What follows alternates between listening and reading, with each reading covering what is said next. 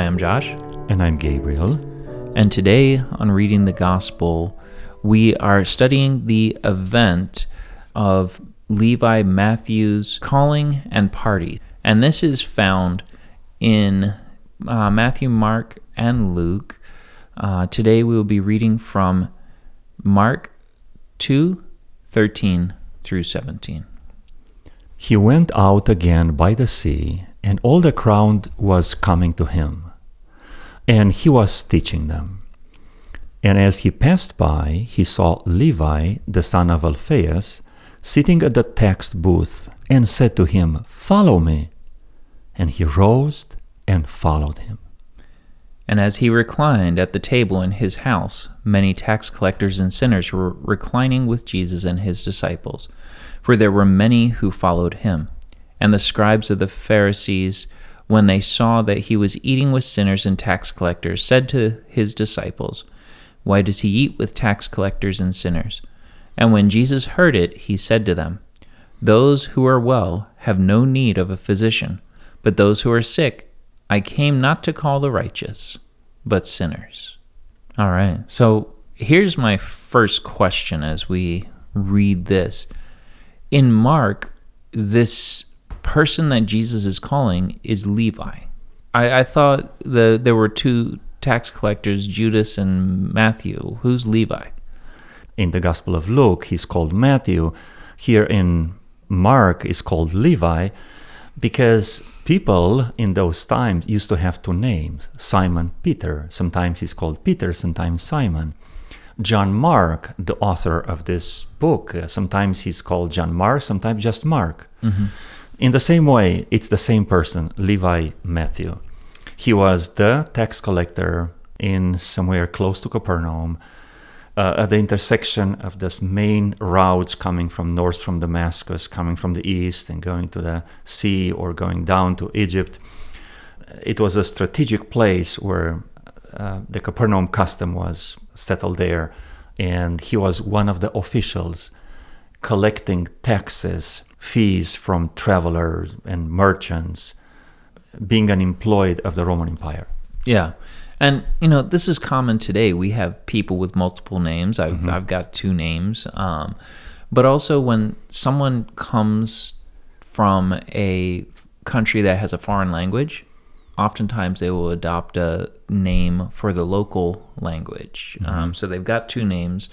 So this is a very common practice. So Levi and Matthew are seen as the same person. Now, this is Levi, son of Alphaeus. Continuing on this train of thought, there's another disciple, son of Alphaeus. They might be brother or not, we don't know, but the name of the father is the same.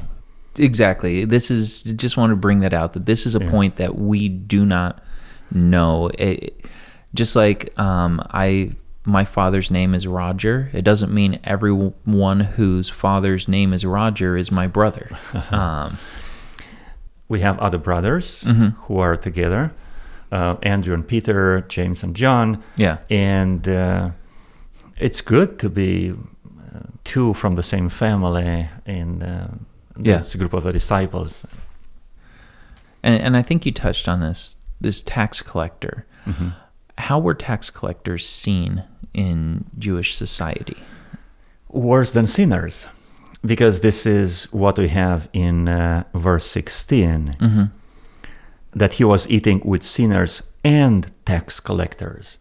Tax collectors were seen as double sinners. First, because they are not honest, they are requiring or requesting more money than they are supposed to do. Mm-hmm. And number two, they sold their soul to the enemy, which was the Roman Empire at that time. And they are viewed by the population as twice as regular sinners. So, getting into our questions for today, what does this event tell us about God? That God can surprise us. Mm-hmm.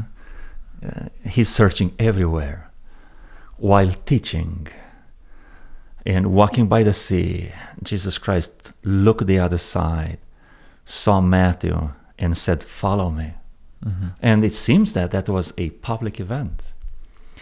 And as Luke says, Levi Matthew left everything or left all and followed Jesus Christ. As I'm looking at the story, the way it speaks to me is more in the second part, when the scribes and the Pharisees are coming to him and accusing him from eating, being around tax collectors and sinners. You know, God loves us all. And he desires to be with us even in our sin. Now, of course, he desires change. He desires that we surrender and go through this process that we call sanctification, where our hearts, our desires are changed. But so often we think, I have to be perfect to come to God. Yet God desires to dwell with us as we are and build that relationship. He's not waiting for us to come so far. He's willing to start where we're at. The way this passage speaks to me is the last line in verse 17, which says, I came not to call the righteous, but sinners. In my mind, when I read this passage, I connected verse 14, when Jesus Christ calls Matthew, follow me. And now Jesus says, I came not to call the righteous, or at least those who consider themselves righteous in their own eyes. He was talking to the Pharisees, but to call sinners. And that touched my heart. Jesus Christ called sinners to follow him. Jesus Christ called sinners to train them and to become future leaders of his kingdom.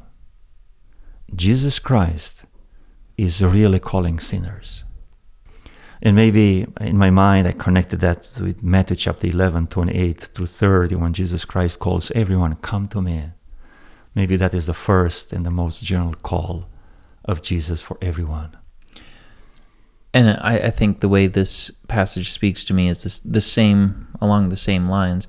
But I think of people who avoid going to the physician.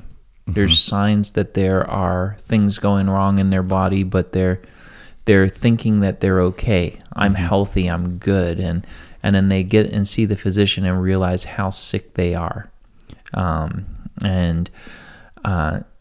When Jesus is saying, those who have no need of a physician, I've come to see the sick, not those who have no need of a physician, or I've come to save the sinner, not the righteous. The way I see this is the Pharisees and scribes, they're sitting around the room thinking, well, I'm righteous, but righteous in their own eyes. And the righteousness I think Jesus is talking about is the righteousness of God, which only God is righteous, and the righteousness we have is imparted to us from Jesus Christ. So Jesus is here to call everyone, and to give righteousness, his righteousness, to all of us. I like to continue your train of thought. Another way this passage spoke to me is Jesus Christ describing himself or having this analogy with a physician.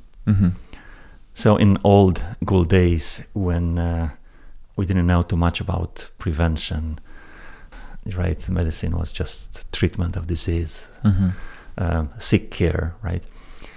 We used to refer to the doctors with that line from the movie Fiddler on the Roof, God bless them and keep them away from us. Now we know that we need them to help us design a better life and to reach our maximum potential. So Jesus Christ as a physician, not only one that we need when we are sick, in the same way we need a telephone directory only when we need a number, is Jesus Christ is someone that we want around us, someone who help us avoid making a mistake or having a bad habit or taking the wrong route, someone who is interested in our well-being in good days as well as in the difficult moments of life. So what are we going to do about it?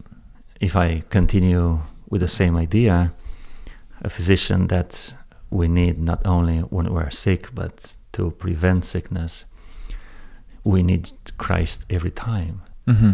And if we add this, the moral dimension, the spiritual aspect, that all of us are sinners, all of us have fallen short of the glory of God, we need Christ all the time. What I'm going to do about it is connect to Jesus in the morning as Daniel, at noon and in the evening, and every moment in between. Yeah, no, and I think that's exactly it for me, that like a physician, wise people don't just go when they're sick. Mm-hmm. They go when they're healthy to see how they can become healthier. And setting up these touch points with Jesus throughout the day, whether it's devotions in the morning or prayer throughout the day or reflection in the evening, making these touch points with the great physician to make sure that my life is improving the best way possible. Because I don't just want to not be sick. I want to be as healthy as possible. And the same thing's true spiritually. I don't want to just be saved. I want to live the best life possible. Just one more thought about the question, what do we do about it? Mm-hmm. Some of us might be running a small group or a ministry, or even running a department or a church itself. And in leadership position, you have to assign responsibilities. And sometimes we feel like someone is not ready, or they need more training. It seems that Jesus Christ didn't have this kind of thinking. Mm-hmm. He called everyone. Of course, he had a close relationship with his Father. He was speaking with the Lord early in the morning, sometimes the whole night, in regard to what he was about to do the next day. And for sure, that was decided, the calling of Levi Matthew was decided between him and the Father. Mm-hmm. But anyway, I see Jesus having this courage to call everyone. And in front of the Pharisees, he says, I'm here. I came to call sinners. That really speaks to me. And I was going to add that on, how can we share this with others? You know, our fourth question, because that's exactly it.